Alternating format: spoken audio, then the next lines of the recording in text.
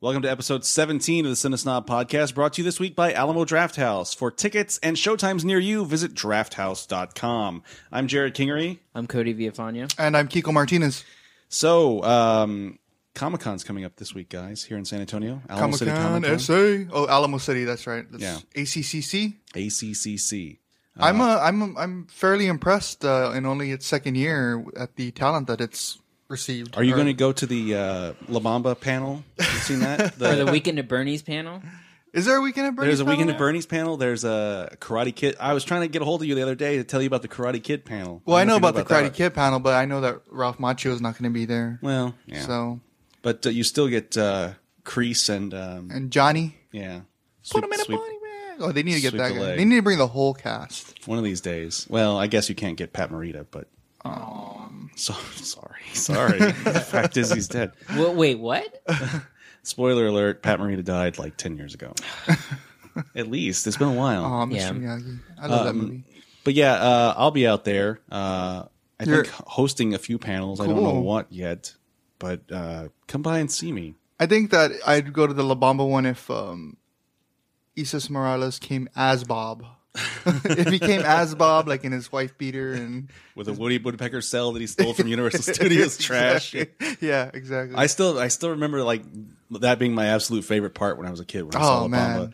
And when he picks up the big rock and throws it. Yeah. And when he there's a scene where they're shooting at a birthday party or something, and he pretends like he's a vampire with his leather jacket. I don't look back and part. see it. It's hilarious. I need to watch that movie again. I haven't seen it in a while. So what are you going to? Are y'all going to any of it? I'm going to be there Saturday at least, probably all day. I'm really looking forward to the Ninja Turtles reunion panel from the original cartoon, all the voice actors. Yeah, that should be cool. And then one of the creators, Kevin Eastman, will be there. And then Stan Lee. He's the big Stan Lee, get. exactly, Stan Lee. I hope to see that. That guy is like 90-something years 91. old. 91. And he's still going to Comic-Cons. Who knows how many more he has left in him. That's really sad, man. Why do you just made fun? No, I was admiring his tenacity at like he's at 100 years old. He's at the door of being a century old, and he's still flying to see sweaty fanboys across the country. So he probably gets some from the fangirls. Oh my god! All right. Well, that's an image. Thank you. I like that he's always dressed the same, like in a like looks like prescription khaki slacks, shoes. I like loafers. I'd rather him look like that than like a Hugh Hefner type. Oh yeah, right? That'd be gross. It'd be weird too. And I like that he hasn't like given up those same like smoked aviator style glasses. And all but it's true. I've seen him hanging around with some cosplay girls that are dressed, provocatively. Oh well, yeah. Dare to dream, right? Yeah, maybe. I like this insight into Kiko's fantasies that we're getting this morning. I want to be 91 years old. Hey, when I'm 91 years old, I'm gonna be a dirty old man. I admit it. You're already halfway there, right? Halfway. Come on. Halfway. Anyway, all right, let's go ahead and move on to news this week. It's time for the Real Rundown, recapping this week in movie news. Speaking of comic books and stuff, the Deadpool movie, which we talked about a few weeks ago, had footage leaked, is now a go. Has a release date, as these things do, without any kind of production schedule announced or actual stars or scripts. I think, well, the script is official, but what is it, February 14th? February 12th. February 12th, 2016. Mm-hmm. And it's just a countdown to that date. Circle your calendar, boys and girls. Deadpool. So, is Ryan Reynolds official? Not official, but yeah, it's going to be him. I mean, he's the one who's been pushing it forward for years. So yeah, and it's same director as the guy who did the test footage, which we didn't mention this last time, but it was the guy who directed the test footage is the guy who did the opening credits for the David Fincher Girl with a Dragon Tattoo, which was amazing. Oh, the oily kind of... Yeah, with the black goo. Black goo. Yeah, I like that. He directed that? Yeah. What else? Has he done any feature work? No. What's his name? Tim Miller, right? Tim Miller, yeah. He's a black goo dude. Was he got his inspiration from the X-Files? Is that something from... Do you remember? You never watched the X-Files? No. Oh. There was this black oil stuff. Man, forget it. Anyway, so earlier it's interesting because earlier in the week people were really excited because it seemed like the internet reaction had kind of pushed this movie forward. That people saw the test footage, they freaked out about it, and that gave Fox confidence to give it the final green light. Yeah. Now, something has come out that I guess this was in a podcast. Someone heard that he heard from the director Tim Miller that they found out how to make the movie PG-13, and that they have worked with the script and turned it from the hard R that was in the initial screenplay and that we kind of saw glimpses of in that test footage, and turned it down into PG-13, and that's why they agreed to make it. So how do you turn it into PG-13? You take away like all the fucks and just leave one, and that's a PG-13 movie. Well, you have to tone. I mean, you can't probably show a decapitated head like it was shown in the test footage in a PG-13 movie. I wouldn't think. I don't know. I mean, the line has really been blurred. I think really all that separates a PG-13 movie from a hard R is either lots of cussing or nudity. Yeah. I think violence, and I know people crusade against this, that violence doesn't seem to matter to anybody. Sort of, yeah. I mean, you can show all the violence you want and have it be bloodless, which happens all the time, and I don't think it affects anybody's enjoyment. That's what happened in the last Expendables. Those violence is the same as the first two, except they didn't have the CGI blood. Yeah, so there's a lot less blood. So, but what's the difference? In the end, who cares? I think the interesting part is, and of course, I'm not familiar with Deadpool, comics wise, but I think a lot of people were looking forward to seeing, that side of things, and I, personally, just from a cinematic perspective, I want to see rated R comic book movies. I want to see them push it to its furthest edges. Well, it doesn't necessarily mark. It's not necessarily a mark of quality because Watchmen was rated R and that was pretty dull. I thought. I thought Watchmen was fine, but I don't necessarily think it is a mark of quality. But you don't see it happen very much where you get to really. I mean, other than like Kick-Ass and maybe like I wasn't a fan of either of those. The Punisher movies. Dollars and cents, boys. Exactly. That's all that matters. Well, I assume Deadpool, this version of Deadpool, unlike the version of Deadpool we saw in X-Men Origins Wolverine, which I guess has been kind of retconned out of existence by Days of Future Past. Yeah, I think it's been erased. I assume... Who was Deadpool at? Ryan Reynolds was. Oh. It was like just this amazingly bastardized version. He turned into like a mute... if you don't remember the movie at all, I'm not going to describe it to you because it really sucked. But I assume that this Deadpool would be part of the X-Men universe going forward, that they're trying to build at Fox with the X-Men franchise, and I guess Fantastic Four, if the rumors are to be believed. Yeah. And I don't see a reason why they wouldn't add Deadpool to that universe. Yeah, and apparently the script that they, I guess, are using and the one that came out of a few years ago, that was written a few years ago, was pretty hard R. And I guess, the thing with Deadpool in the comics, from what I understand, is that there's a lot of fourth wall breaking. So Deadpool is aware that he's in a comic, and he will point that out. And I think that the movie was in the same vein where he's very self-aware. There's fourth wall stuff. I think even I read somewhere that in the script he knows that he was in Wolverine Origins and that the movie sucked, and I think that they point that out in the script. But yeah, it'll be interesting to see where it goes. I think that the thing that most comic book fans were impressed about with the footage was that it was true to the character and that it was adult oriented, and so it'll be interesting to see if they keep that sort of element of it.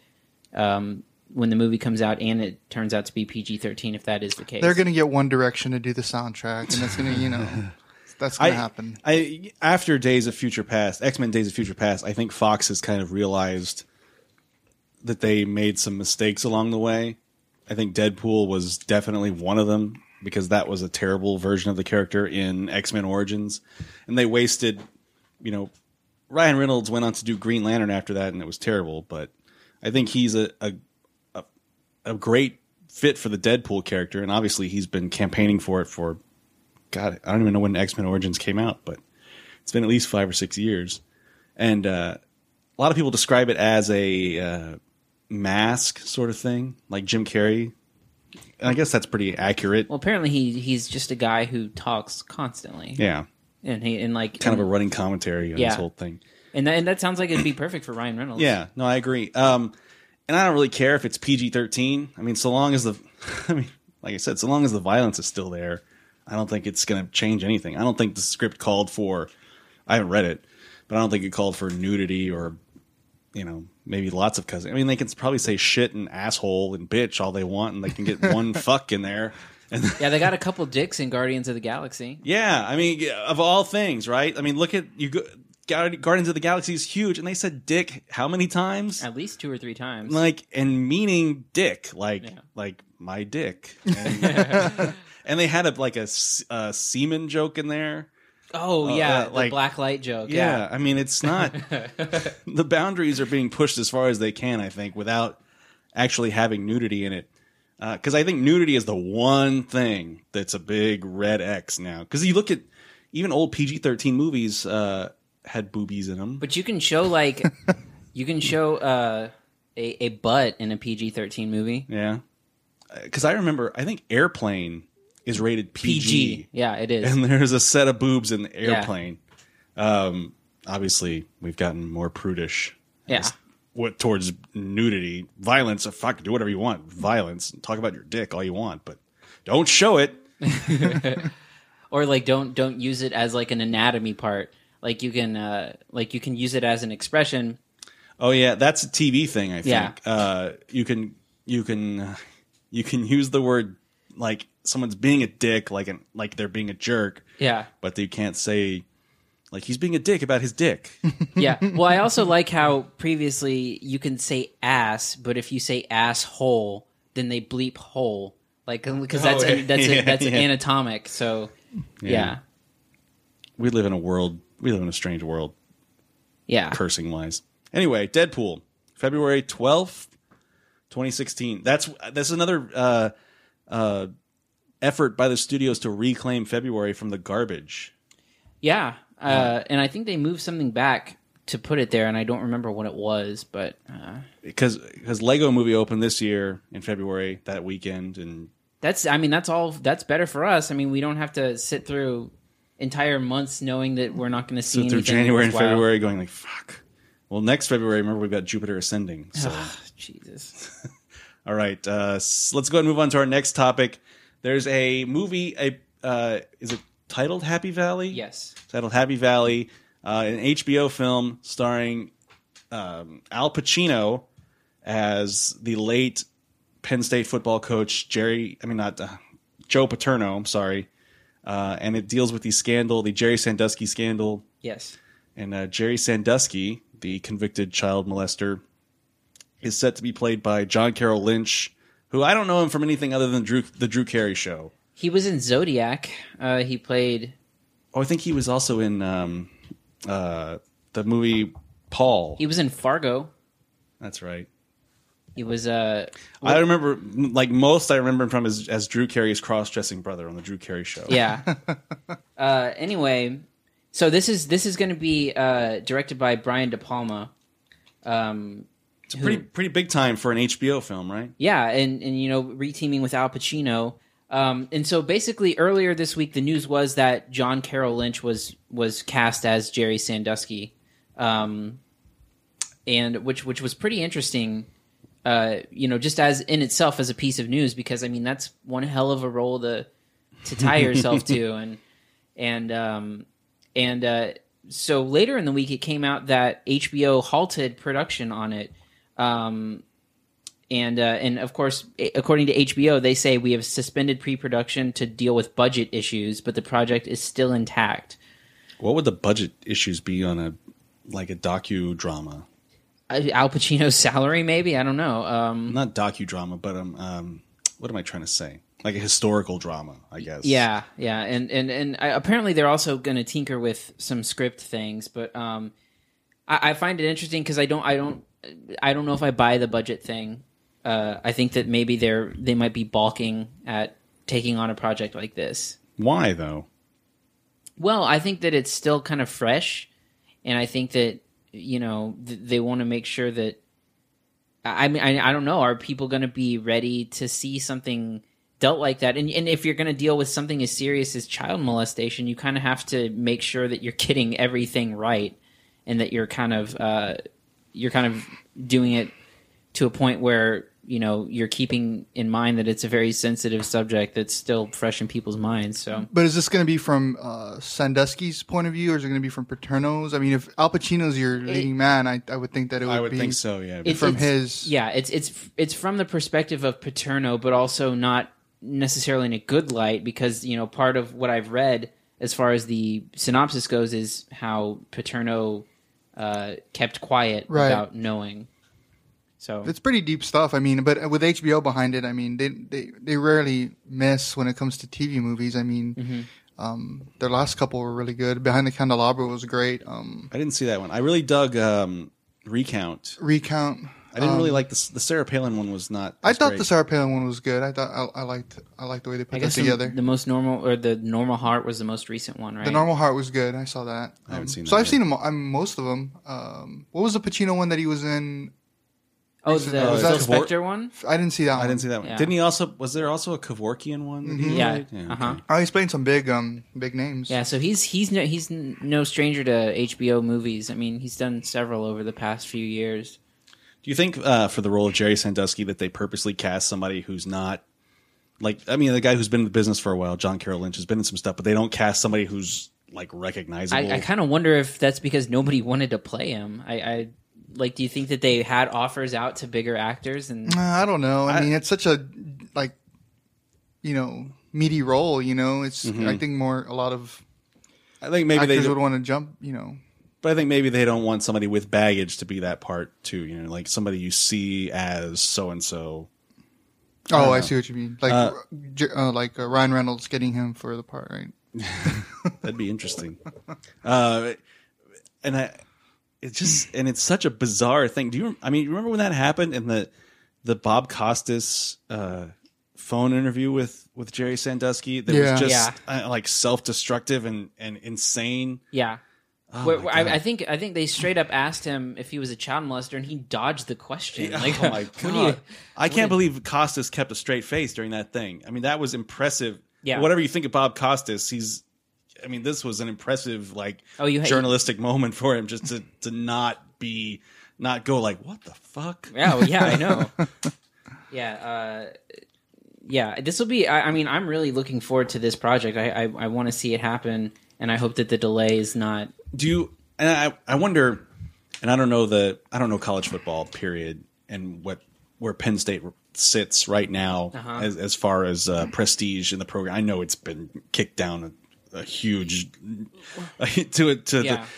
this thing just made Penn State take a nosedive in the national spotlight, but there's no like corporate ties to Penn State, is there? I mean, college football wise, that's all ESPN and and I mean, CBS. Penn State is kind of like they had a couple bad years of bad press, but I mean, the thing is, the guy who took over for Paterno, he's the coach of the Houston Texans now, so he navigated his way through all of the negative press, and they did well, and he got that job. And then I think, I'm not entirely sure, but I think that the ban that Penn State had on them as punishment for that, I don't think they were eligible for bowl games. I think that has been lifted at this point. It just reminds me, and I think about how ESPN about 10 years ago had a show that was about professional football. It was called Playmakers. Oh yeah. And it was all fictionalized. Yeah. But rumor is the NFL made them cancel it. Huh. Because it was too close to home, on the nose. Yeah. Well, and I mean, the NFL has its own fucking problems right now. Oh my god. Yeah. But I was wondering, I was trying to put the corporate structure of, I guess it's Time Warner, who owns HBO, trying to put that into perspective, where maybe if college football falls somewhere in there, and I guess it doesn't, that I know of. Yeah.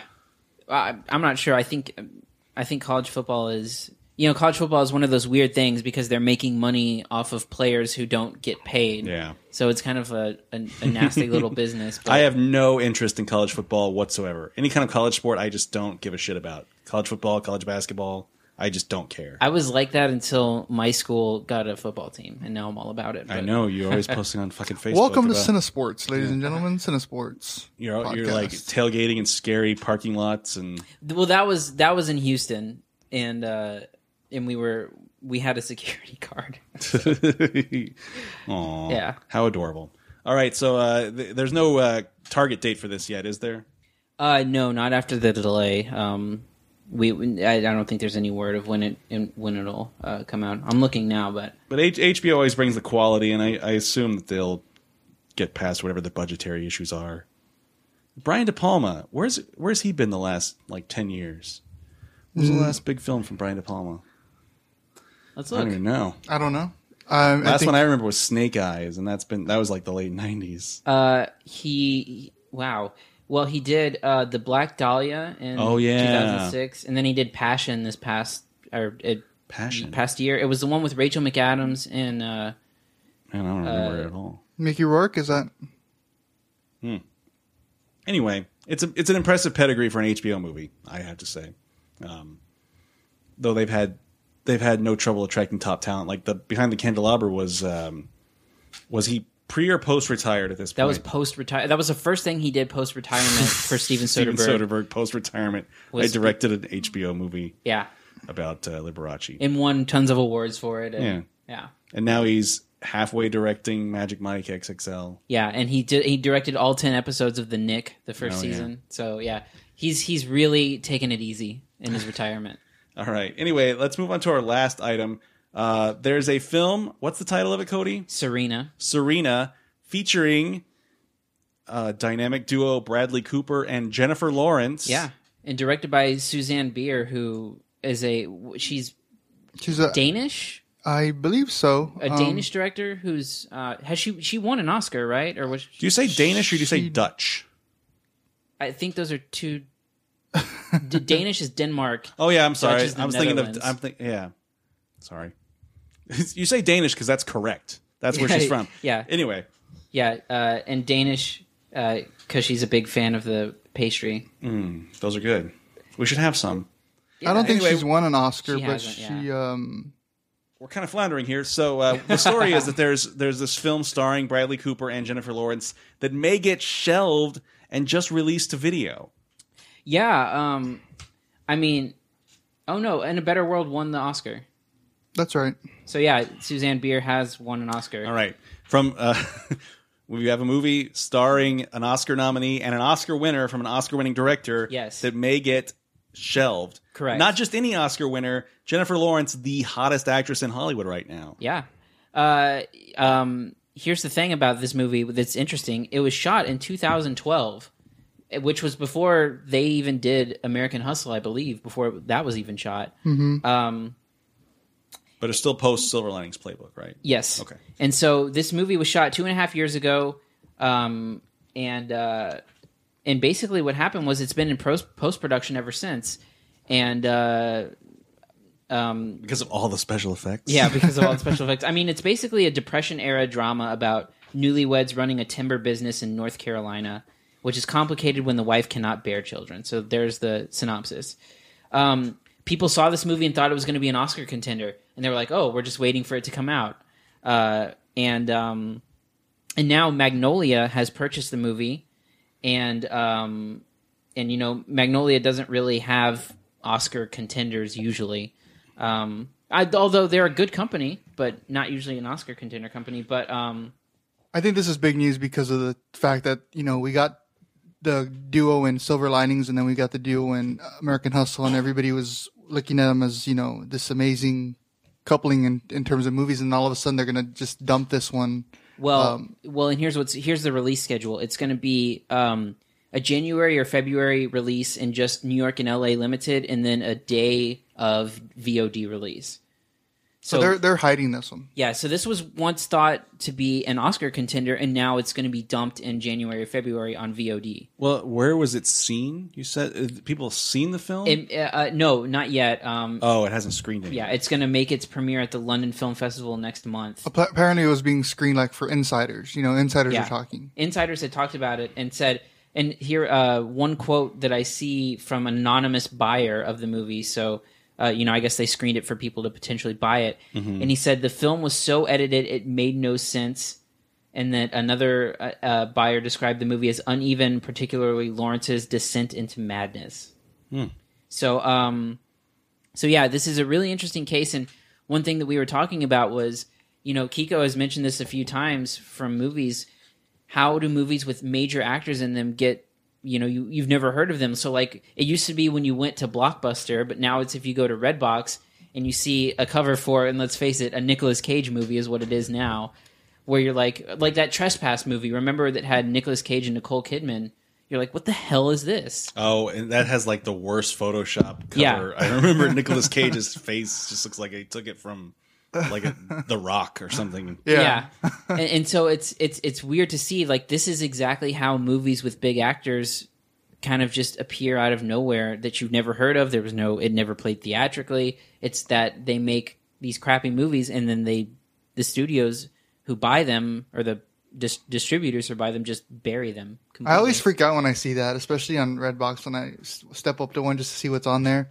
Because I rarely rent from Redbox, but like I'll see like I saw one like a Morgan Freeman and John Cusack movie once, and I was like, "What the hell is this?" Yeah. I've never heard of it once in my life. Is that the same one that was? I remember there was a Morgan Freeman, Justin Timberlake one. Oh, was it? I don't know. I don't remember who else was in it, but there was.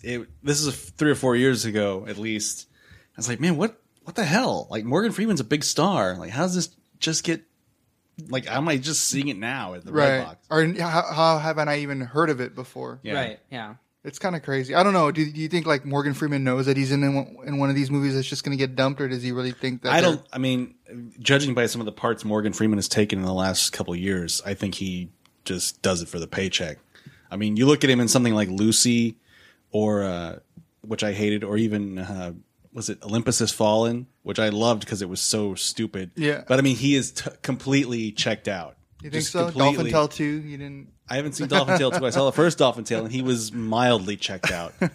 And it's funny. You remember there was a trend also a few years ago of taking established properties, like established movies, and sequelizing them. I think the most recent one I saw was Jarhead. Jarhead 2. Yeah. Oh, that's right. You know what? That's a good topic for another podcast. But it maybe like 7 or 8 years ago, that was the real kind of meat of it. Cruel Intentions. They did that to Cruel Intentions. Cruel Intentions. That's funny because that was a Fox pilot.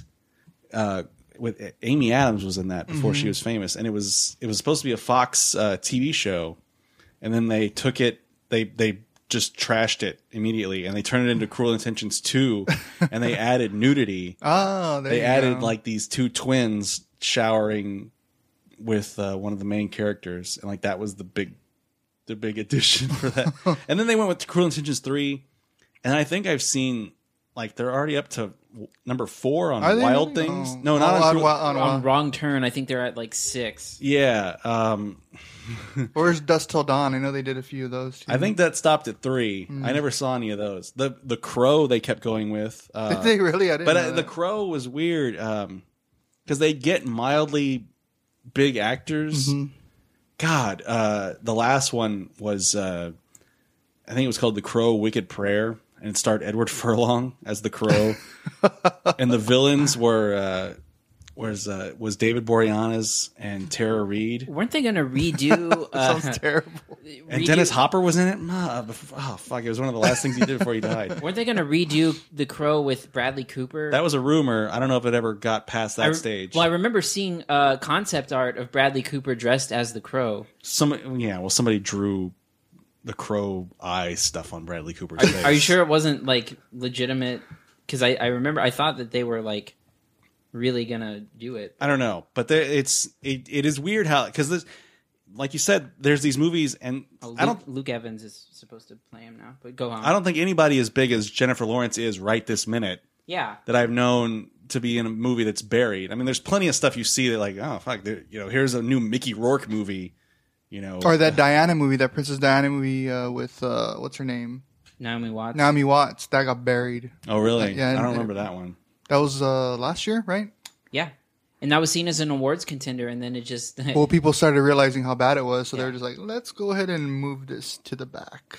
It's an interesting phenomenon, and I guess Netflix and Redbox have made it even bigger. Made it easier for them to dump things. Yeah. Or just because like Jarhead 2, like what the fuck? Jarhead 2? Like It's a great title. It's a great title though. Like you're gonna get a lot of military guys. Jarhead, you know, yeah, like it's gonna all the Marines. Yeah. That's Marines, right? Jarhead? yeah. Okay. Yeah, I don't know. It's it's weird because I think that we're in an interesting time where VOD is not necessarily. I mean, it's a place where you can put legitimately good movies now, and we've seen that happen in the past year, really, and really the past 6 months, where we've seen really good movies come like out. Snowpiercer and The One I Love was VOD. I think Joe was put on there. Frank was put on VOD. So we're getting better and better movies come out. Blue Ruin, and so it's not necessarily a dumping ground anymore, but straight to video absolutely is. And that's the one thing that is always going to be a mark of suctitude is if you see a straight to video release. Is the line getting blurred though between VOD and straight to video? Well, because I mean, at this point, they kind of mean the same thing. Well, I think that you can market it as a same day in theaters and release it on VOD and have like a VOD window and then have the home. But release. I mean, how many people know that? You know what I mean? Like they see something that shows up at the same place as the shit movies. Well, so to speak. It depends. I mean, I guess you have to come up with a distinction of, VOD still in theaters and then VOD just releases. Because there is categories that say still in theaters, and that's how you know that you're getting something that is shown in either New York or LA or has a slow release coming out. That reminds me of just being in hotel. Like when you get those movies that have been they've been released. Well, I like that. I like the hotel movies are like right in between like dollar theater and release. Yeah. So it's like they're getting that gap where it's like not quite there, but yeah. So actually, it might be between theatrical and dollar theater. It's one of those two. So if you get a Morgan Freeman movie in your hotel room anytime soon, Or if you're at Redbox and you're like, shit, I don't remember Morgan Freeman and I don't know who, like you said, John Cusack. Right. Like, Yeah. like, man, those are big stars. Why are they in this It's shitty like action movie? when I went to when I was going to the Blockbuster closings, I saw people pick up copies of Trespass, and I'm like, oh man. Like, I mean, I haven't seen it, but obviously it's not going to be good. And you see people pick up these. It was always funny to see that. And then another Blockbuster thing I loved was the Asylum movies that would come out, and people would pick them up and rent them. Oh, the Mockbusters. Yeah, I guess thinking that it's out on DVD already. Yeah, I think we talked about that a couple weeks Yeah. ago. I think some people just want to see something. Yeah, You know? I guess. if you're not discerning at all, or you just want to watch something, you know, we're spoiled because we get to see all this stuff for free. Yeah. You know, people send us screeners and we get to go to the movies for free. But most people don't get the opportunity to see a movie for $1. And maybe because like I got friends that are like, yeah, I'm never seeing anything in theaters again because I have 3 fucking kids, you know? So maybe they're like, oh shit, $1 for a movie? Why not? You know, if it sucks, fuck it was $1, you know? Yeah. So I don't think it's necessarily people being fooled. I'm sure plenty of people are getting fooled. Like, oh, Transmorphers? I thought it was called Transformers, but well, whatever. Yeah. Anyway, and then you know, the Sci-Fi Channel has its own screw job there with the Sharknadoes and Whatnot. with but Sharknado gets a theatrical release all of a sudden too. So. Yeah. Sharknado 2. Did it get a theatrical release? Or was it one of those Fathom event things? I think it got a mild theatrical release. Really? I don't think it was totally Fathom, yeah. Oh, strange. Anyway, Sharknado 2 at theaters. You can go see Sharknado 2 Serena, not. Yeah, with the Oscar-winning, the hottest actress in Hollywood right now, fresh off an Oscar win. Yeah. You can't see it, but you can go see fucking Sharknado. Here are this week's reviews. First up, we have The Guest. Thanks for the drink. You're welcome. I don't want it, though. You can have it.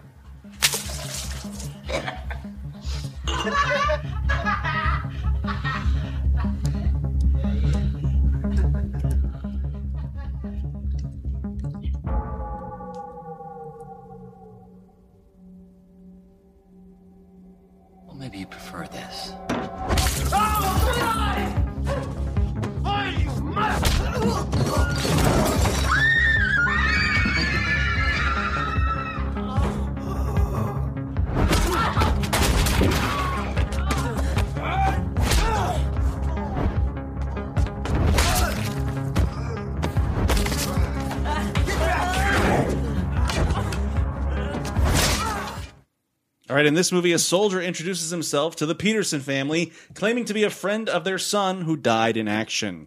We all saw this movie, Kiko. I really like this movie a lot. This is by the director Adam Wingard and writer Simon Barrett. They're the ones that were in behind the horror comedy You're Next a couple of years ago.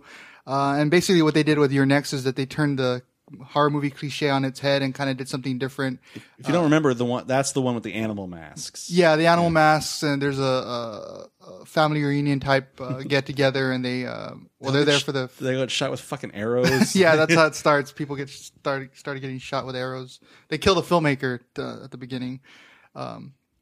So they really turned the horror movie genre on its head.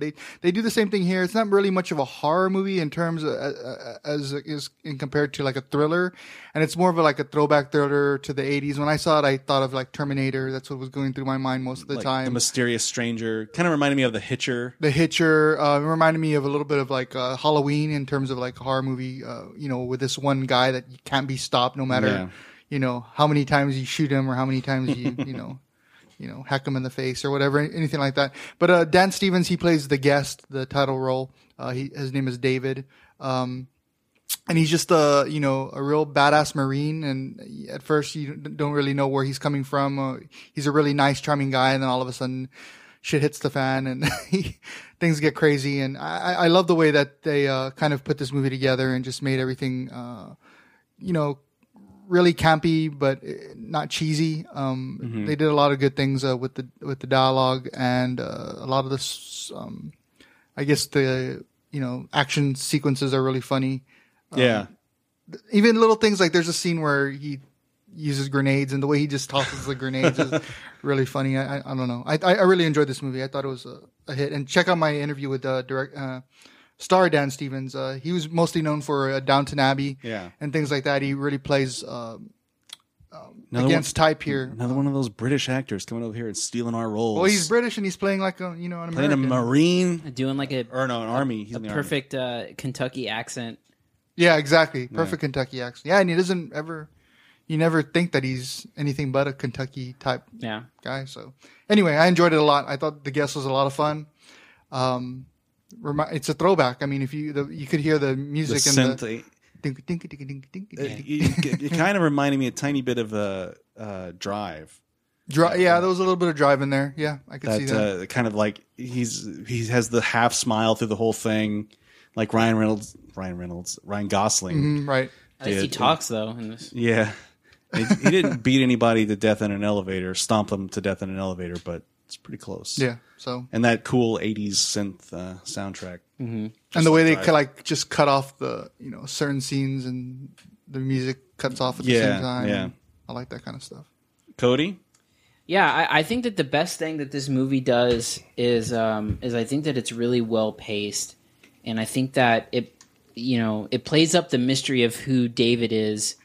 Like almost perfectly. I mean, because for the first, I guess, 15 or 20 minutes of the movie, he's this really charming guy, and you know that something's wrong. You know that something is not quite right. Yeah. But you're just kind of waiting for it to happen, and I think that it kind of very slowly evolves into what David becomes, and it kind of keeps the mysteries of things pretty close to the vest, and I think that it almost perfectly. Unfolds. And then at some point in the film, I don't remember how soon it cuts to like some army base somewhere. Yes. What's the actor's name? He was in Fringe. Lance. He always plays the part of like the guy who's behind Lance the mystery. Reddick. Lance Reddick. He was in Lost. He was in Fringe. Yeah. And he's in this as the guy who's kind of behind the whole. Like he's the one that's like, oh shit, something's going wrong. Yeah. And you don't really ever know. You just know because when he shows up, like fuck, there's something that's not right with this guy. Yeah. But he's helping the family out. Yeah. Like he's the son. The scene that we played the clip from is when he takes on his son's bullies and like just kicks their asses. Which, by the way, that's for me at least the best scene in the movie was the scene in the bar. Yeah, that's a great scene. I don't want to spoil it, but yeah, the way that it just breaks down, and it shows you how badass of a character he is. And it's the same as the main girl in I Think You're Next. She's just like a real, like, you know, she's real sure of herself, and she doesn't take shit from anybody. And you get some there's a not teenage daughter, maybe she's like 19, 20. Yeah, she's out of high school, and she starts to have a crush on him, I guess. And then she's the one that really kind of is alerted right away that something's not right. And again, if you go into this and you're not familiar with Wingard's last movie, and you're not familiar with this type of like winky type horror or winky type action movie that he's trying to do, I heard another critic that was like sitting in front of, you know, moviegoers that didn't understand the humor. They're like, oh my, like they didn't understand that it was supposed to be, you know, campy. So they were taking it as a serious movie, and they were like wondering, you know, they're wondering why, you know, because there's cliche moments in this, but they're done differently. That they don't come off as, you know. Well, I think it could be because it's a throwback, and that people haven't seen that like 80s style of stuff, and maybe it's lost on them. I think there's always a danger as a filmmaker when you take something that's a genre that's almost always straightforward, like horror or thriller, and try to turn it on its ear a little bit. I think when we talk about Tusk a little later, there's plenty of problems with that. It just it doesn't always work for everyone. I think this case it worked great, but some people are going to see it and like, well, what the fuck? Why is this? Yeah, they'll be like, oh, this is like the Terminator. It's so stupid. Yeah, you know, but when it, you know, of course it is like the Terminator. That's the point. Yeah, but then, you know, because most people are just ready. They're ready to see, like, they're like, oh, this is a thriller, and they're ready to see, you know, just all the, you know, the damsel in distress and the, you know, the last girl standing, last boy standing sort of thing. Right. And this, I think I love this movie. Yeah. Well, I don't know if I love it, but I thought it was really good. I want to see what he does next. I mean, I really enjoyed his first. Well, you know what he's doing next. They announced he's remaking I Saw the Devil. Ah, that's right. He's doing, and that was a Korean film, right? Okay. Yeah. And which is perfect for him. I mean, I think that movie was kind of like a slow burn type film. I didn't love that movie. I think it was from the guy who did The Good, the Bad, and the Weird, right? I believe so. And that movie I love. Didn't we talk about this a few weeks ago? I thought we did. No, I don't think so. I Saw the Devil. The Good, the Bad, and the Weird. I don't know. I don't remember bringing it up. But yeah, it's from Kim Ji-woon who did it, and yeah, he did Good, the Bad, and the Weird, and you know he did The Last Stand, which was awful, but the Arnold Schwarzenegger movie. But I didn't hate that movie. Really? I thought that was a decent throwback. Yeah. But it came out in January, and it was a piece of shit. Anyway, this movie, The Guest, is a lot of fun, I think, and I think more than anything, it's fun. That's the word I would use to describe it. Yeah, and I don't want to spoil anything for anybody. Yeah, and I don't want to turn on the spoiler zone either. But yeah, don't. I mean, you know something's not right, but you don't know what it is until I guess the final act of the movie. Really, it doesn't show its cards early, and I think that's a pretty important aspect of this, because a lot of them do. You already know, like, oh, well, right, you know, why this guy is this way, and it ends so perfectly. I love the way that it ends. It's just great. Yeah. Anyway, so recommended. Yes, definitely. Yeah, me too. All right, let's move on to our next review, The Maze Runner. Guys, can't we send someone after them? That's against the rules. Either they make it back or they don't. Can't risk losing anyone else.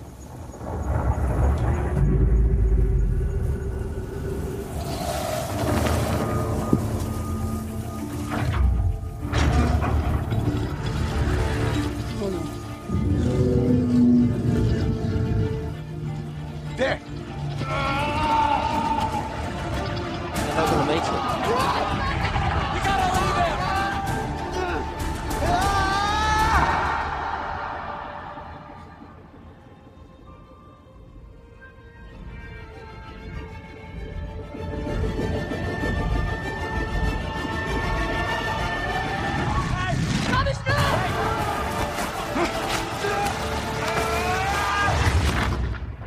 A lot of clips that don't play well over audio. Huh? Something's happening. Things are closing and There's opening. a big maze door closing at that point. There's not. It's a It's a very visually pleasing movie, but I don't know about much else. You didn't see this one, Cody, but No. Kiko and I did. So Kiko. Oh, I'm sorry. Let me explain the plot first. This is in the Maze Runner. Thomas, the main character, is deposited in a community of boys after his memory is erased. Soon learning they're all trapped in a maze. Interesting. Very interesting. Not really. The director, the writers, they're all first timers out the door.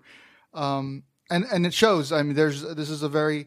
It's not a terrible movie when in comparison to other YA, dystopian type teenage thrillers like The Giver. I think The Giver is way worse than Maze Runner. But Maze Runner's so average. I mean, like put all the movies that are like this in a row, and it falls right in the center. I mean, there's some great graphics. There's some great special effects. Yeah, I think it looks pretty. It looks good. And I mean, I guess some of the some of the more frantic, action sequences are okay, but just the story in general, it just doesn't go anywhere. I mean, I didn't feel anything for any of these characters. It kind of tries to play like a Lord of the Flies type movie, where they're in this like, hierarchy type situation, and the boys all have their own like, responsibilities in this maze or in this, world where they live, trying to get out of the maze. But from there, I really couldn't get on board with any of the kids or what they're trying to do to get out of it. It just didn't make any sense to me, or why we should care about any of them trying to get out. I don't know. I just didn't feel anything. And then somewhere halfway, or maybe a little bit more than that, they throw in a girl into the play. Yeah, she's like the first girl that's living with them now, and she has a connection to Thomas. Correct. There's some kind of connection, which is shown in really bad flashback type scenes. But they could have done so much more with the girl character. I mean, she's the only girl in this. And again, I'll let you take it from here, because I know you had a big problem with this. You get about 3/4 of the way through the movie and you realize, shit, we are in total setup mode. Right. I mean, there's for this series, and I guess this is based on a series of books. I don't know how many, but you're like, we're like nothing is going to get resolved in this movie. No, definitely, you could totally tell. It was almost done as like. Yeah, like, wait a minute, there are no answers here. And then you get your standard, I talked about this when we saw it, like, it seems like they just throw, like, a middle-aged actress in there. Like, we had Meryl Streep in The Giver as the mysterious person who knows everything. Right. Divergent had, was it Kate Winslet?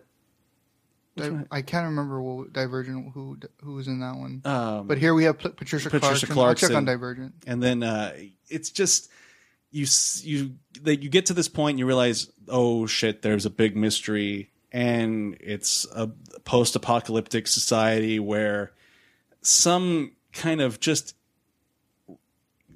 off the wall concept is introduced as a means to test teenagers in their survivability in the whatever wasteland is out there. Right. And that story didn't, it's like that didn't go anywhere at all for me. I mean, it's just like one of those things that you toss up and, onto the wall and see if it sticks. And, cause you wonder why why this maze is there. Like somebody has constructed this immense, acres huge maze with mechanical doors and spidery hunting robots and stuff. And then when you find out why, it's like that's what? Yeah, that's why. Really?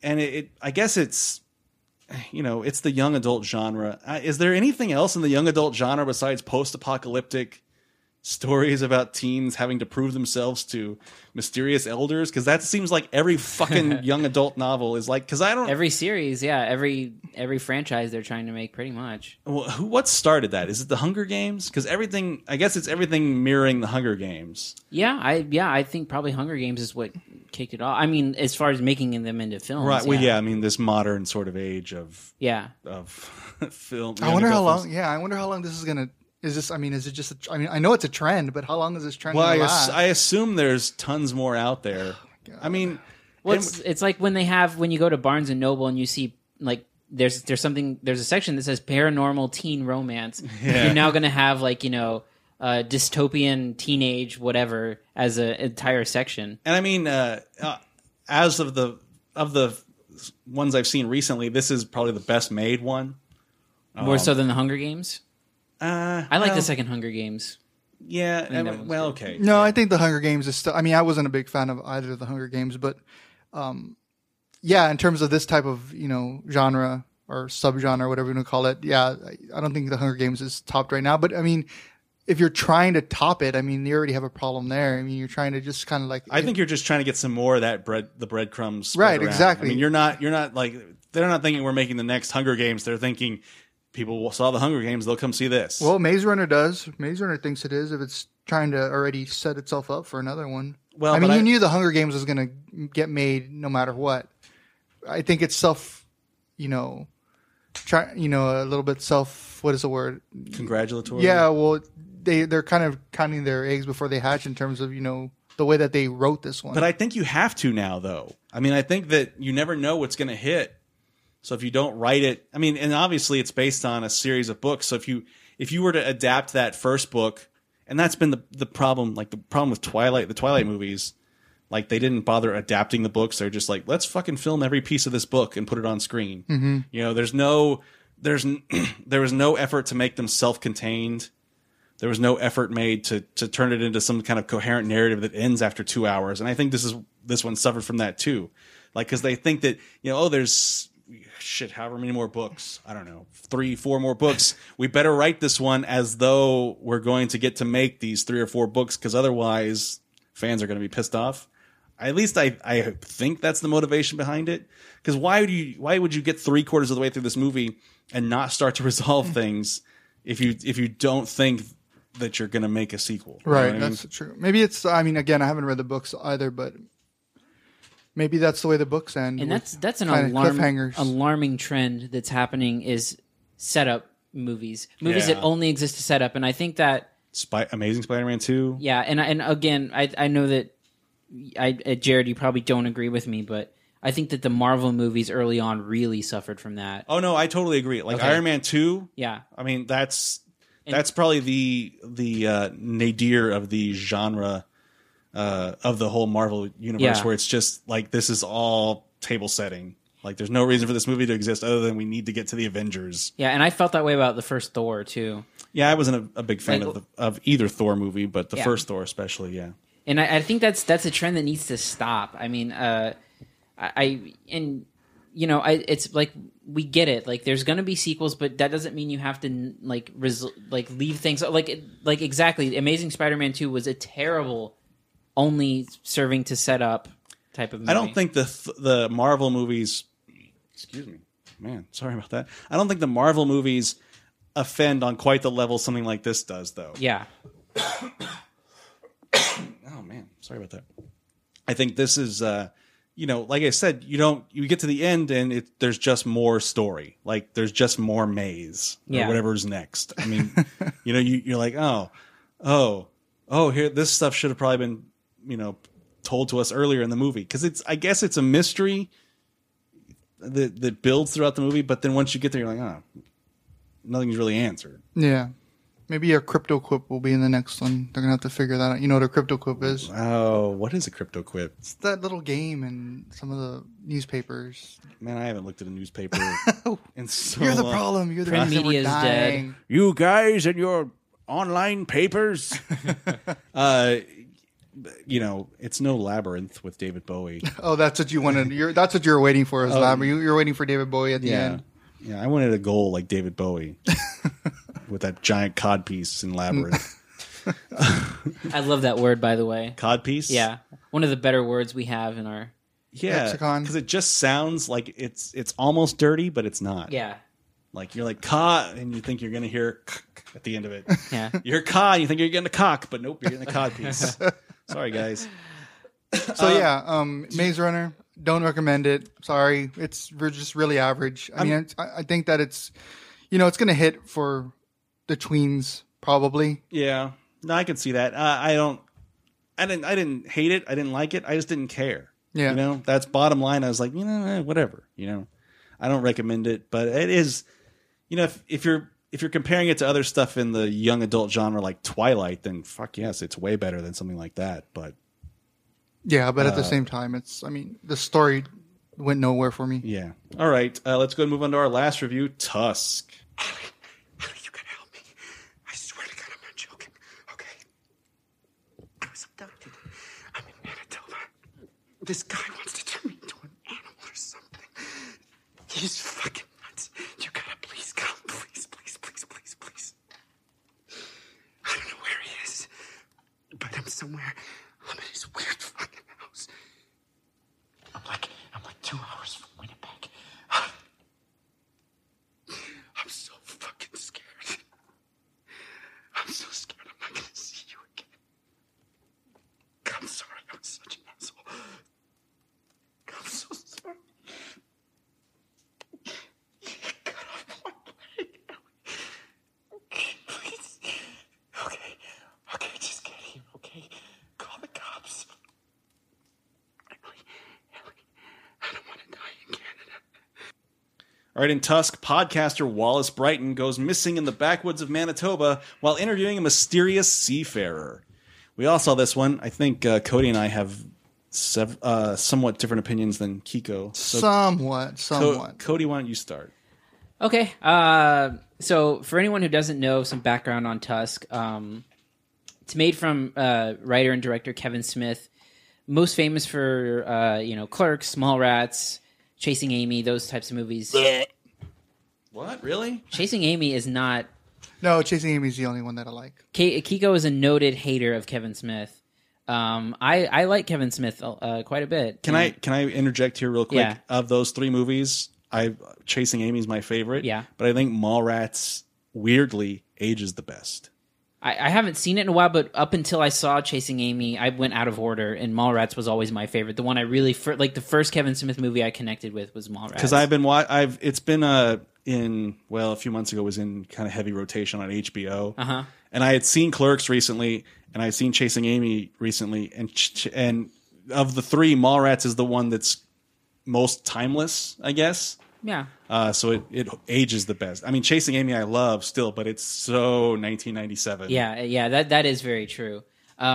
Anyway, Kevin Smith has a whole podcast empire at this point, and in one of the episodes of Smodcast, the one he does with his producing partner Scott Mosier, they came across an ad that was someone who was offering a free rent if the person dressed up like a walrus. And so that resulted in a conversation of restructuring this ad and building a hypothetical movie out of it. And then they made it.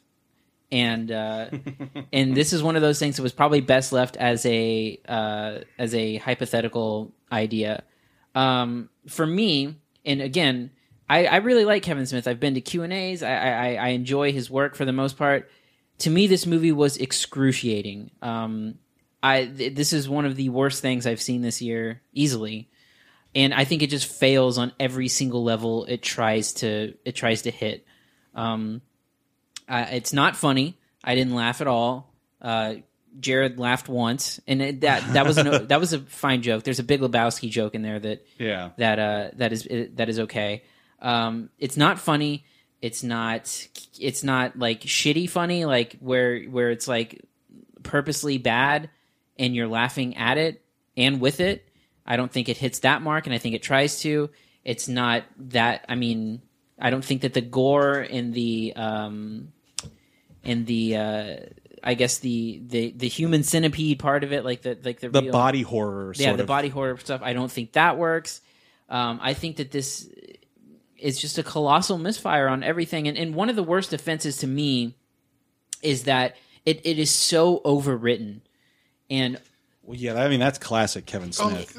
Okay, you're saying it's so over. Everything he does is so overwritten. No, everything he does is so overwritten. I even Chasing Amy, which I like, is so overwritten. I will agree with Kiko here. That is a definite Kevin Smith trait where it is like there's dialogue that should just be sliced in half or left out altogether. But Michael Parks in this movie speaks like nobody talks. Nobody talks like that. I think Michael Parks was given the freedom to do these crazy monologues after Red State, which he had another like super huge monologue in. Oh, it was like a series of monologues. Was Red State? I remember reading one of them was cut down after the film had premiered but he has like a 5-minute monologue in Red State. Yeah, I think that's what Smith wanted to do with this one. Just give him, free reign, give him a platform, and give him the character, and kind of let him play off with that. So, I didn't dislike Michael Parks in this movie. I thought he was the best part of this kind of shitty movie.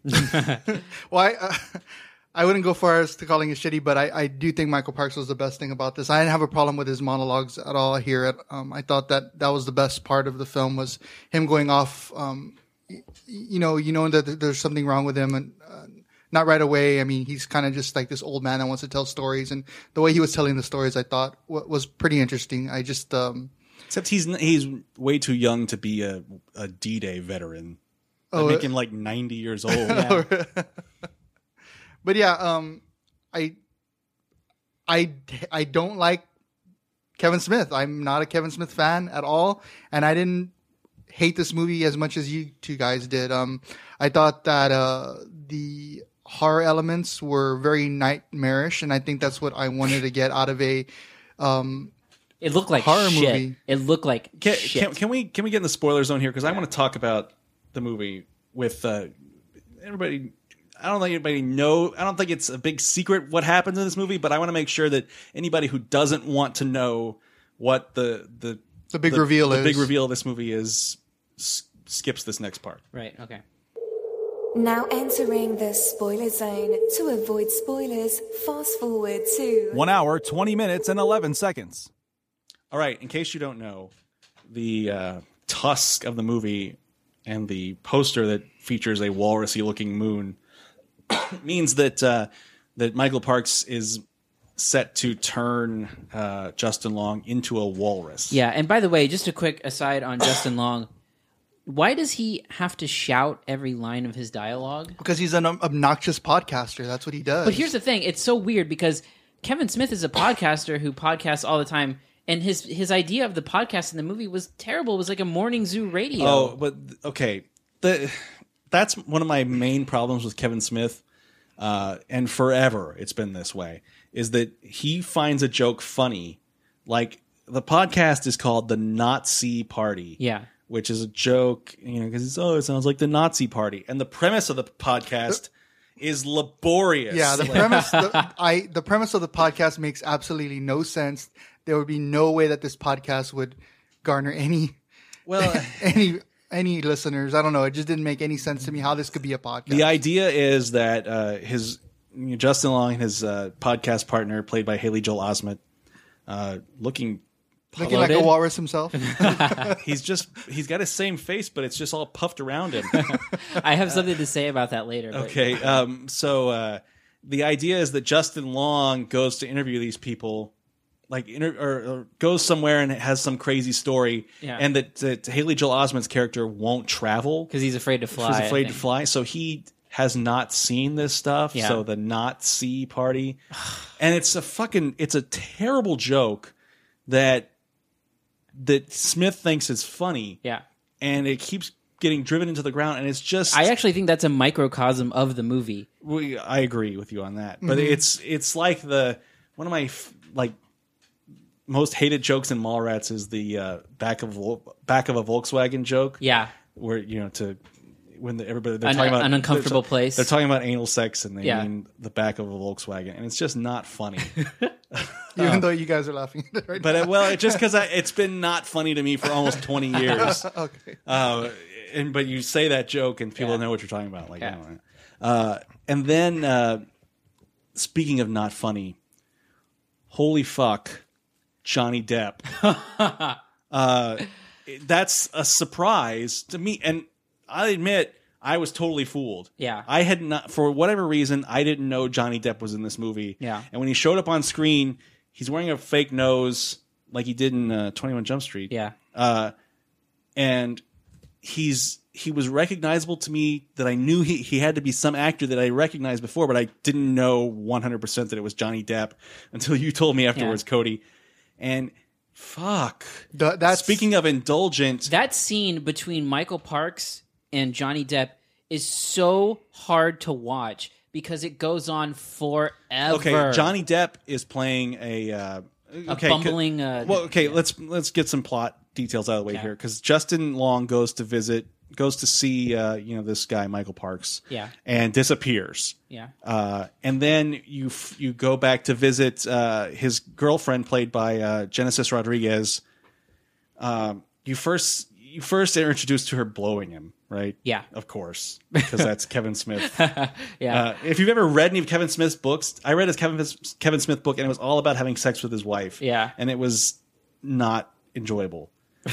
As I'm sure it was for his wife. But anyway, so Zing. you're treated to. She's introduced giving him a blowjob, and then the next time you see her, she's crying to the camera. Yeah. About how And another monologue. Another monologue, which I didn't mind, but it was kind of horribly out of place. Yes. She's crying about how he cheats on her. Yeah. And the reveal, I guess, quote, reveal. This is Go ahead. this was the comment I was going to make. There's a reveal that it's she's with Haley Joel Osment, which is not surprising at all, especially because in the end of that scene you see Haley Joel Osment's fat hand go on her face, and you're like, oh, she's confiding in Haley Joel Osment, right? Use a fake hand. Use someone's fake hand because it's this bloated, like tiny little hand on her face, and the the way that this movie is told in... How are you going to use a fake hand? Another actor, a stunt hand. That's so funny. Because when I saw that hand, I thought the same thing. I was like, my God, that's a fat hand. But, anyway, I mean, that's... The way that Smith does this, he does a few reveals, like the reveal that Michael Parks can walk. Well, no shit, he can walk. I didn't mind that one. Really? That was okay. Because, I expected it, but you know that Justin Long's character didn't expect it. Right. Which was fine with me. Yeah. But I mean, the way this movie unfolds, you get some and then it goes back, and then you get some and it goes back. And then there's flashbacks that go back to Michael Parks in the 40s. And it's just it's so amateurish the way it's edited and put together. I was shocked at that. But okay, so getting back to the plot, Justin Long disappears. Mm-hmm. He knows his. Then you flash to Genesis Rodriguez and Haley Joel Osment as a couple, and they're talking about how shitty he is. Yeah, and you get a flashback again to him talking about cheating on her when he's going out of town because he's a fucking rock star podcaster. Which, please, I wish Hollywood would stop doing this, like creating hotshot bloggers and hotshot podcasters. There's like 2 people in the world that have gotten like further their careers from podcasts. It's like Chris Hardwick and Mark Maron. Yeah. And those are the 2, and neither one of them I describe as like rock stars. Yeah. So, like, I'm going to give Mark Maron some Rodan. Like, no, he's just going to talk about his fucking cats. But so anyway, Justin Long, you go back to him, and he's got his leg cut off, and he manages to call both of them, and they neither want to answer because they're sexing, I guess, one another. So they go to find him in Manitoba, and then you're treated to like the worst Canada jokes. Ugh.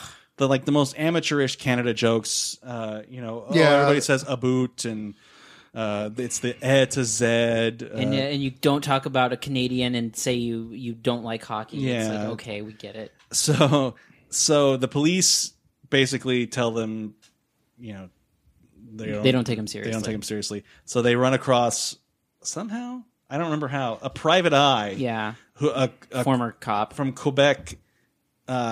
He's a French Canadian, played by Johnny Depp, but uncredited. If you look in the credits, it says Guy Lapointe, played by Guy Lapointe. Yeah, and you're introduced to him in this tedious scene at what's supposed to be, I guess, like a fast food restaurant. Gimli sliders. I didn't even get the joke. And he smashes it's a fucking long scene, and it's totally played for laughs. Yeah, but there aren't any. No, it's not funny at all. And then you get a flashback to him meeting Park's character 2 years ago when he's looking for a missing hockey player. And for some reason, Parks is acting like he's mentally challenged. Yeah. So he's talking in a goofy voice, and Johnny Depp is talking in a goofy French-Canadian voice. And there's a constant like French accordion soundtrack playing under the whole thing. And shit, if it doesn't last 5 minutes, I am totally like time means nothing to me anymore. It has to be at least 5 minutes. Because that scene, it fucking lasts forever, and it's the worst Both thing. scenes last a long time. Yeah. Even the diner one. The diner one lasts a long time, but the one with Parks and Depp, and it's fucking filled with stupid Canada jokes. Also, like poutine weenie and oh god, I mean, it's just I'm sitting there watching. I'm like, am I in the same fucking movie? Because this is it felt like a trip to something else. It was the weirdest. And it felt like they just, because I mean, they abandoned the previous story for a good 10 minutes. I don't get people saying that this is Johnny Depp's some of his best work in a while because it's terrible. It's awful. There's a lot of there are various mixed opinions on this movie that I don't understand. I mean, he reminds me of he's playing off a lot of the Pink Panther. The Clouseau kind of character. I got a little bit of Mike Myers from Austin Powers in there. There's a lot of little things that I could see where he's kind of getting inspiration from, and trying to create this new character. It's so terrible, though. But there's no, and that's the thing with Smith. There's no restraint. There's no restraint on his part. There's no restraint on Johnny Depp. There's no effort to rein it. I mean, think about it. You get Johnny Depp for your shitty horror movie, like you're probably going to let him do whatever he wants, right? Yeah. But as we've seen in subsequent Pirates of the Caribbean movies, it's not always a good thing to have one of the hugest movie stars in the world just riff. Yeah. Right. Well, especially if you know that it's him. I mean, you can't really take it seriously. I didn't think. I mean, Jared didn't know, and he still couldn't take it seriously. Yeah. I knew. I don't know. I feel stupid for not knowing it was Johnny Depp because. Did you know it was Johnny Depp at the end of 22 Jump Street? I did. No, 21 Jump Street. 21, sorry. I did 21. know. I figured that. I figured he would show up in that. Yeah. Anyway. Let's talk about the full walrus aspect of this. I want to talk about that because this was my big problem with the movie. I thought the horror scenario was done fine. I thought that it was weird and off the wall enough to work. The only thing is, I wasn't sure if he was playing it for laughs. I think that. Well, go ahead and I'll explain something to you. And that's what got me. I mean, I'm pretty sure he was playing it for laughs, but it wasn't funny. I mean, it was so disturbing in a way that I just didn't find any of the walrus stuff as funny as I think Smith thought it was. And I think that was what you were talking about. He probably thought it was funny, and other people around him thought it was funny, so they just kept going with it. And but I don't even think it was disturbing. I thought it was just ridiculous. Well, because you get to basically halfway through the movie, they reveal that he's been like reconstituted, sewn together as this walrus, but then it doesn't really go anywhere from there. No, like there's nowhere like that should have been the climax of the film. I like the scene, and I think it's suitably horror-y scary when Michael Parks is teaching him to swim as a walrus, and he goes underwater and he sees the dead walrus, like the other experiments that have done. I thought that was a nice horror movie touch, but it just looks, the makeup effects are so bad. Yeah, it looks like just he's in like a rubber suit. Yeah, and I mean, of course, he is supposed to be stitched together with skin of other people, I guess. But that's never really clear because because where did he get the other people from, and how did he get the skin to? Well, and then the idea of the way this ends is virtually Justin Long becomes an actual walrus. It ends. It's like the end of Shaun of the Dead. It reminded me a lot of that. Yeah, and it's like here's the thing, and here's the thing that speaks to your point about whether he was playing it for laughs.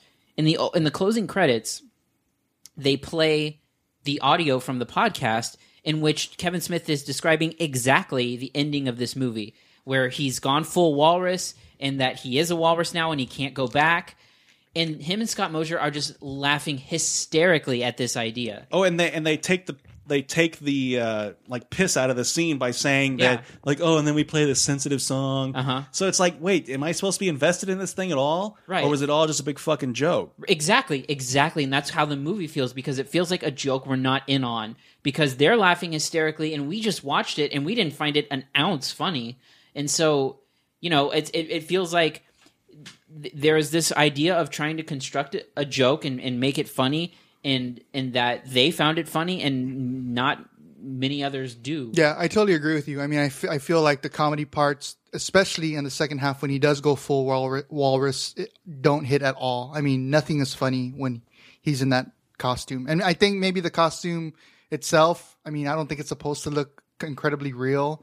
I don't even know. Yeah, you know what I mean? I don't know. I don't know how to read this movie. I don't know if it's supposed to be like, because I've seen reviews that applaud the special effects, the makeup effects, but no matter how you read it, if it was meant to be serious, it fails. If it was meant to be funny, it fails. Yeah. And so it's like you're really like trying to pick pick two piles of shit to choose from. People are comparing this a lot to like the second coming of like something like the Human Centipede.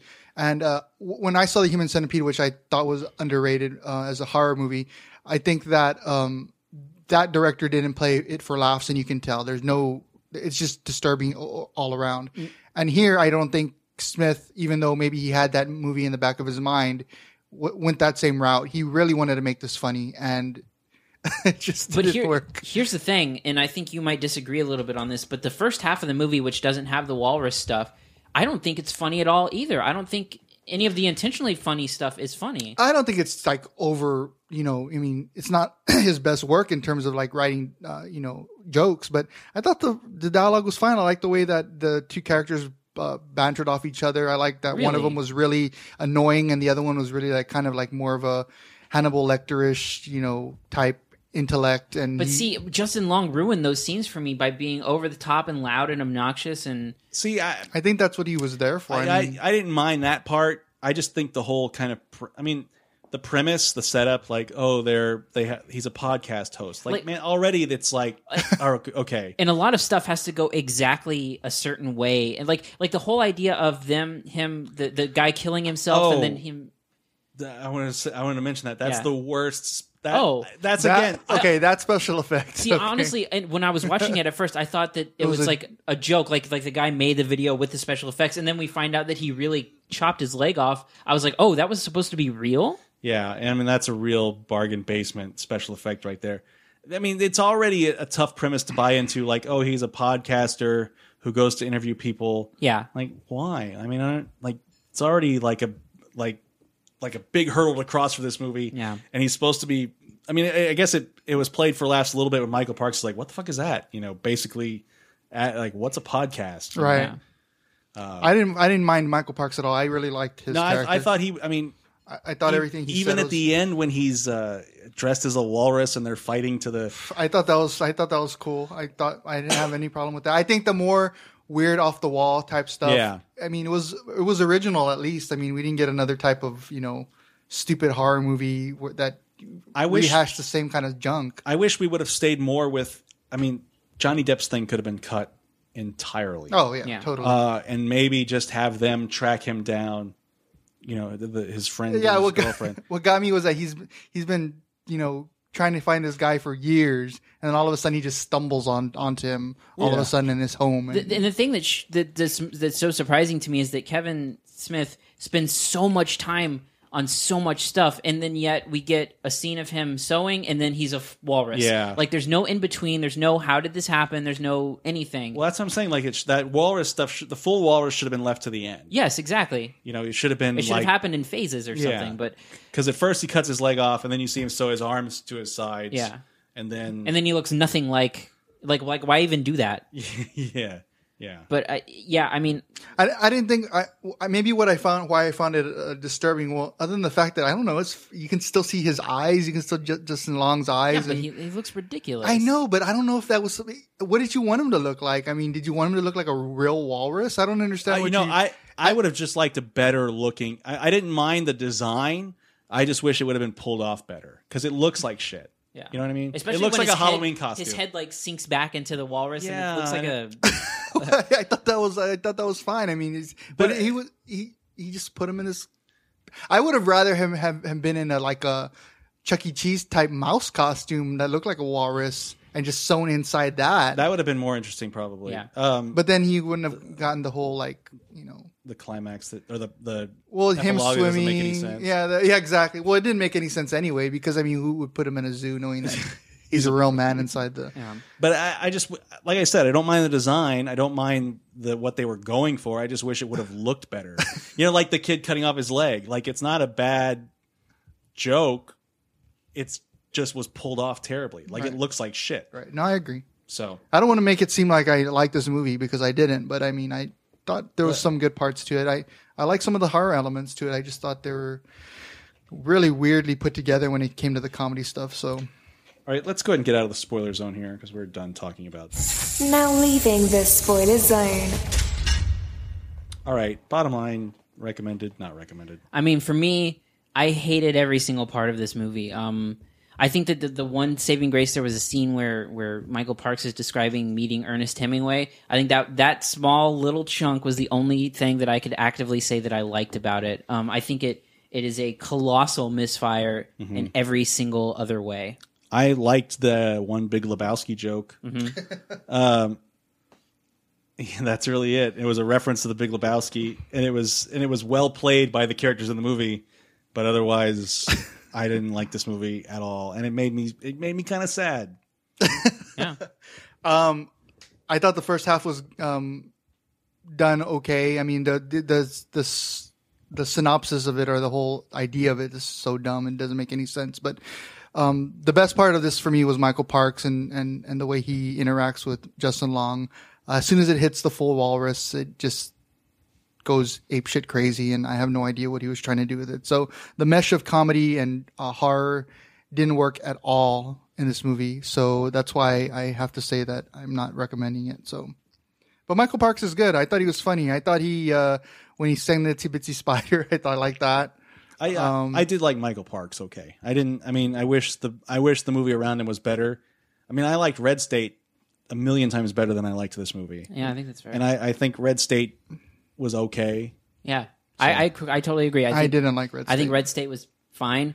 In this movie is way worse than Red State. I liked Red State in that it was a decent movie outside of Kevin Smith's kind of shitty joke worldview, and I think he tried to combine the two, and it just doesn't work at all. I just think for a horror type movie, it's a little bit more original than what we've gotten in the past. No, the concept I think is great. I think the execution is shitty. Yeah, I agree with you. It's shockingly, like I said, shockingly amateurish from a guy who's been making movies for 20 years. Yeah. So we on to our last segment. I wanted to talk about filmmakers that I used to love that now disappoint me in honor of Kevin Smith. Like we touched on earlier, I was a big fan of Kevin Smith from Clerks, Mallrats, Chasing Amy, even Dogma, even a little bit with Jay and Silent Bob Strike Back. Mm-hmm. I don't know how you discovered him, but it's funny. The way I discovered Kevin Smith was my dad had somehow seen something about Clerks. Mm-hmm. Like he wanted to watch Clerks. Like he saw a commercial for it or a review of it somewhere, and he thought it'd be funny. And he watched it. We rented it, and he watched it, and he hated it. But then I watched it, and I loved it. I'm with your dad. No, I didn't watch it with my dad. I watched it separately. Oh, why? Because we don't really share too many common tastes in movies. I was a little late to Kevin Smith. I remember I was at a friend's house when I was going into high school. That's pretty late. Yeah. So this was, about 2003, 2004. And he was a big Kevin Smith fan. And one night I was over at his house, and we were having a slumber party. It's not called a slumber party when you're a boy. It's a sleepover, Cody. So we were having a slumber party, and he was just like, First he put on Fear and Loathing in Las Vegas, and I wasn't digging it at the time. And then so he was like, have you ever seen any Kevin Smith movies? And I was like, no.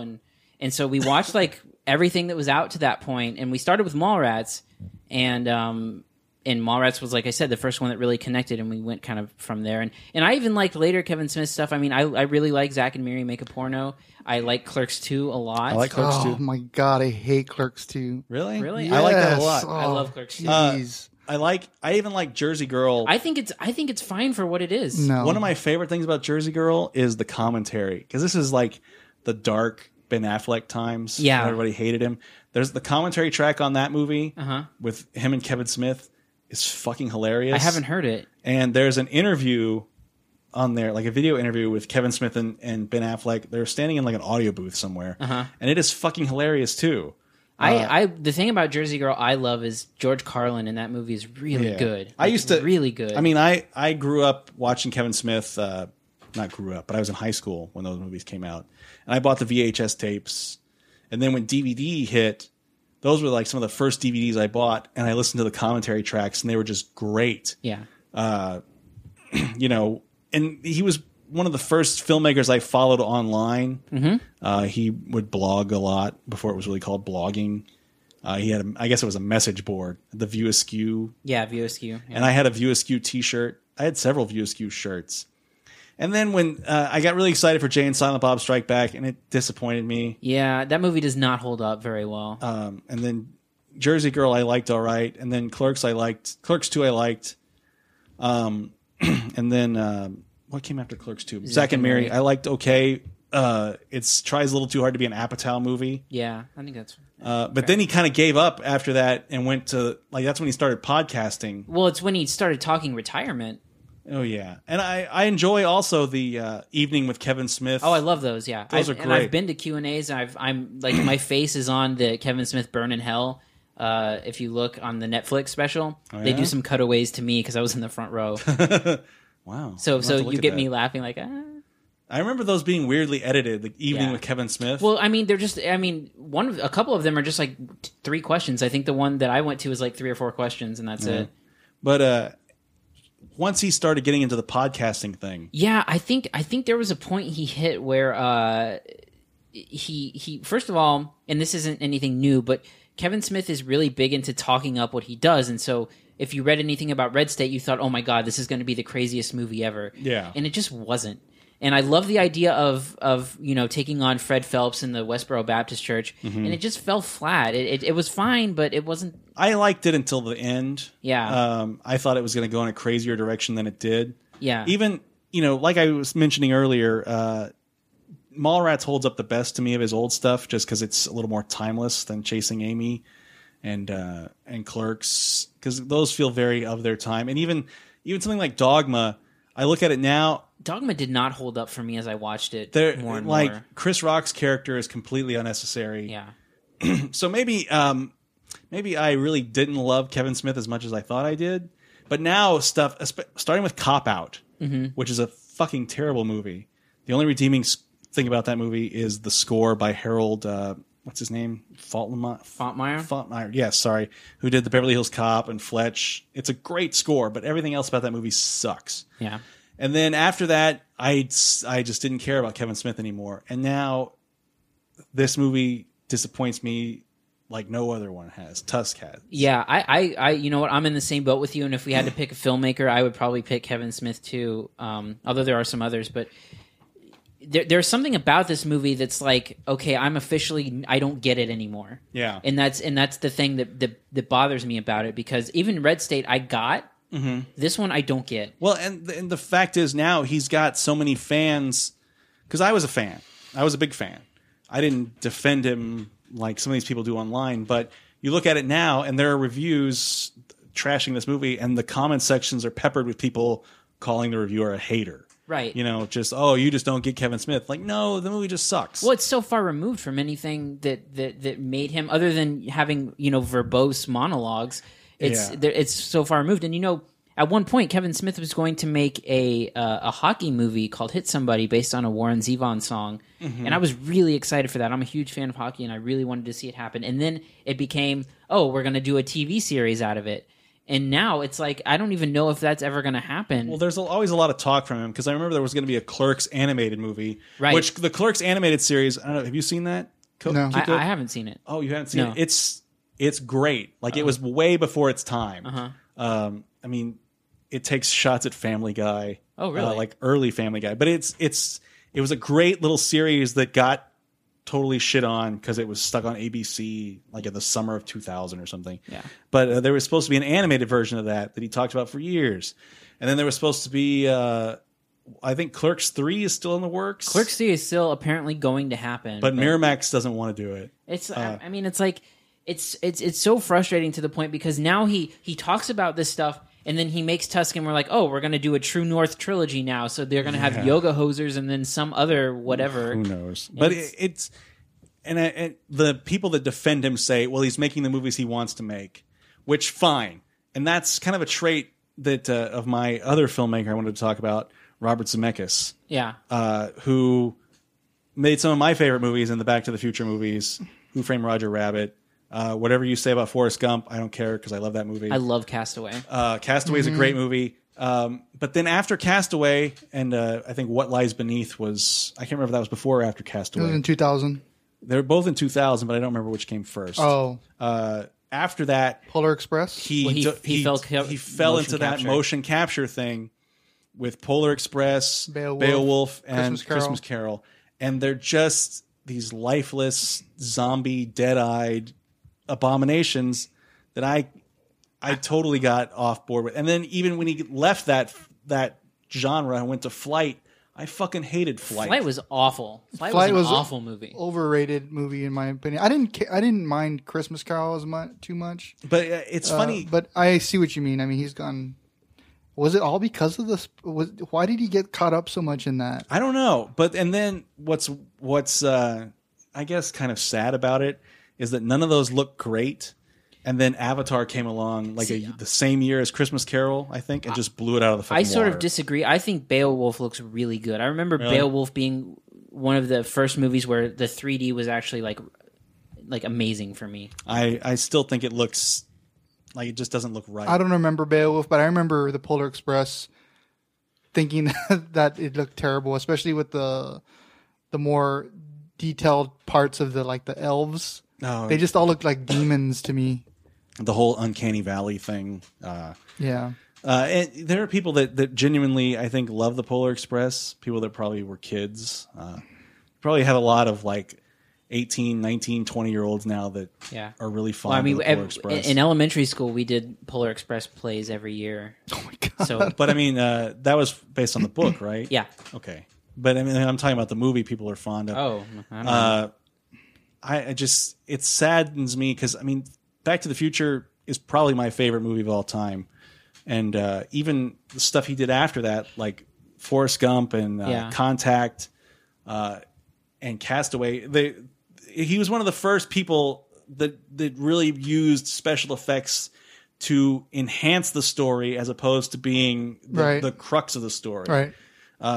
If I remember a behind the scenes thing on Castaway, there's the part where where Tom Hanks he's thinking about hanging himself, and he looks down over that cliff, and you see the ocean, waves crashing. Well, behind the scenes footage, he's in a fucking parking lot, and he's up on a riser, and he's looking down at a parking lot with green screen mats on it, and that's such a common thing now that nobody even thinks about it. But in 2000, that was revolutionary. Here's the guy expanding his palette, not on location. He's just in a fucking parking lot using special effects to just make a shot, just a shot. And now you see stuff like, I don't know if you saw this, earlier this year, they released the Wolf of Wall Street special effects. Yeah, reel. I did see that. And it's fucking incredible. Yeah. That they just, it's another tool instead of location scouting. You're just like, oh, we'll just fucking build it. And it's not even fascinating stuff. It's not even like a future world. It's like, oh, we'll make a CG tennis court to show Leonardo DiCaprio playing tennis in this minimum security resort prison at the end of the movie. Mm-hmm. Yeah, and one more too for me, and this isn't necessarily a director I loved because I haven't really connected with a bunch of stuff, but I know a bunch of people do. I think that Ridley Scott's name means nothing anymore, and I think they keep trying to push it, and it's not happening because if you look at I hated American Gangster. I never saw it. I hate that movie. I thought that was overrated as well. But I mean, he's done his last 5 movies or so: Body of Lies, Robin Hood, Prometheus, and The Counselor, which was just beyond awful. And it's you see Ridley Scott's name get brought up a lot, and I don't think that it's it's held in the same esteem that it used to be. Yeah, I agree. You see, he was attached to Prometheus as though it was going to be some sort of return to form. Mm-hmm. And then everyone hated the movie or was confused by the movie. True. Speaking of return to form, I'm looking at Zemeckis' upcoming stuff. He is doing a movie called The Walk, which is very intriguing to me. It's the dramatization of the French high wire act, artist Philippe Petit. Man on Wire. Man on Wire, okay. Where he walked between the Twin Towers. Yeah. So he's doing that one. It was a movie set in 1974, I think, is when Petit walked between them. High Wire Act. The actual documentary on it was really good. So, he's doing that. So, I mean, I wouldn't count Zemeckis out. He's also he might do a remake of or a dramatization of Cole, which I know Cody. Yeah, I love that documentary. So there's some interesting things out there that he's connected to, but I just think that the 2000s were lost though with him, to that all that motion capture stuff that I don't think anybody connected with. You know? No, I agree. I don't have anybody actually. I was trying to think of somebody that I really loved who's just kind of dropped out of the picture for me. And it's more for me is being sporadic and being inconsistent than anything. But I think some people, like Sam Mendes, he started off for me at the top of his game with American Beauty and Road to Perdition, but then he dropped down with Jarhead and things like that. And then I thought you were going to say one movie I love, which is Away We Go, and I know you don't like it that much. I thought that was fine. Okay. I really, that's really the like one that with movie. John Krasinski and Maya Rudolph. No. I forgot Sam Mendes made that one. Yeah. I started watching that, and I think I stopped because it got a little too indie twee for my sensibilities. I really like that movie. So the bearded John Krasinski threw me off. So yeah, I think that for me, it's more of inconsistency in terms of directors. I mean, I didn't love Skyfall, so I mean. Well, and we talked last week about M. Night Shyamalan his name turning to shit. Right, he's a great example, but I mean, he started off at such a high level that I don't know. There was no way for him to top. There's been a few kind of blockbuster directors. The one I can think of most specifically is Jan de Bont.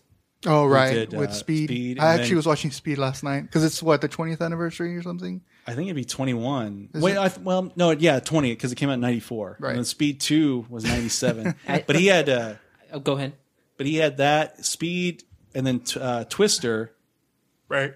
And then I think Speed 2 was when people started to get off board, and he did the Lara Croft Tomb Raider. I think he did the first film. I think that another one is Clint Eastwood seems to have spiraled a little bit, too. Yeah, I agree, but I mean, he's fucking 85. I mean, he's an old man. Well, that's true, and maybe American Sniper will be good, but if you look post Gran Torino... I hated Gran Torino, really? by the way. I like it a lot. I thought he was the most...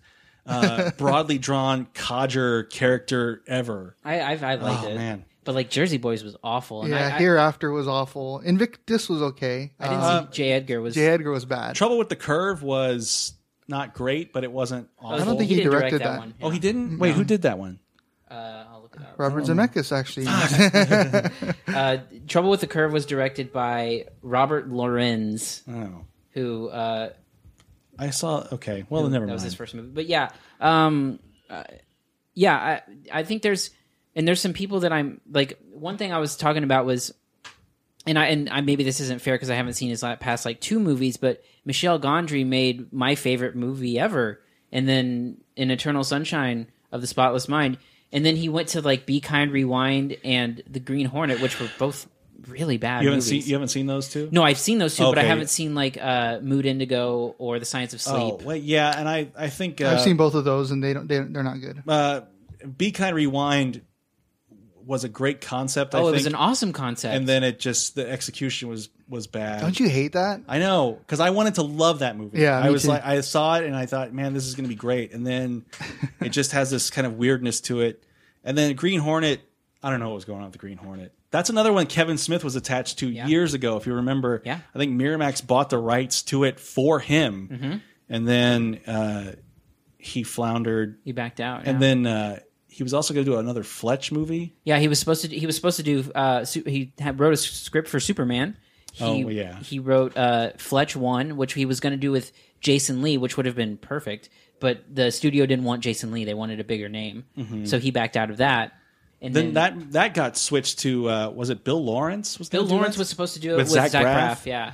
And I don't know I think Jason Sudeikis is attached to it now. And now he's doing Tusk too. Did you guys hear? It's already in the it's in the can. It's going to be another. It's Tusker.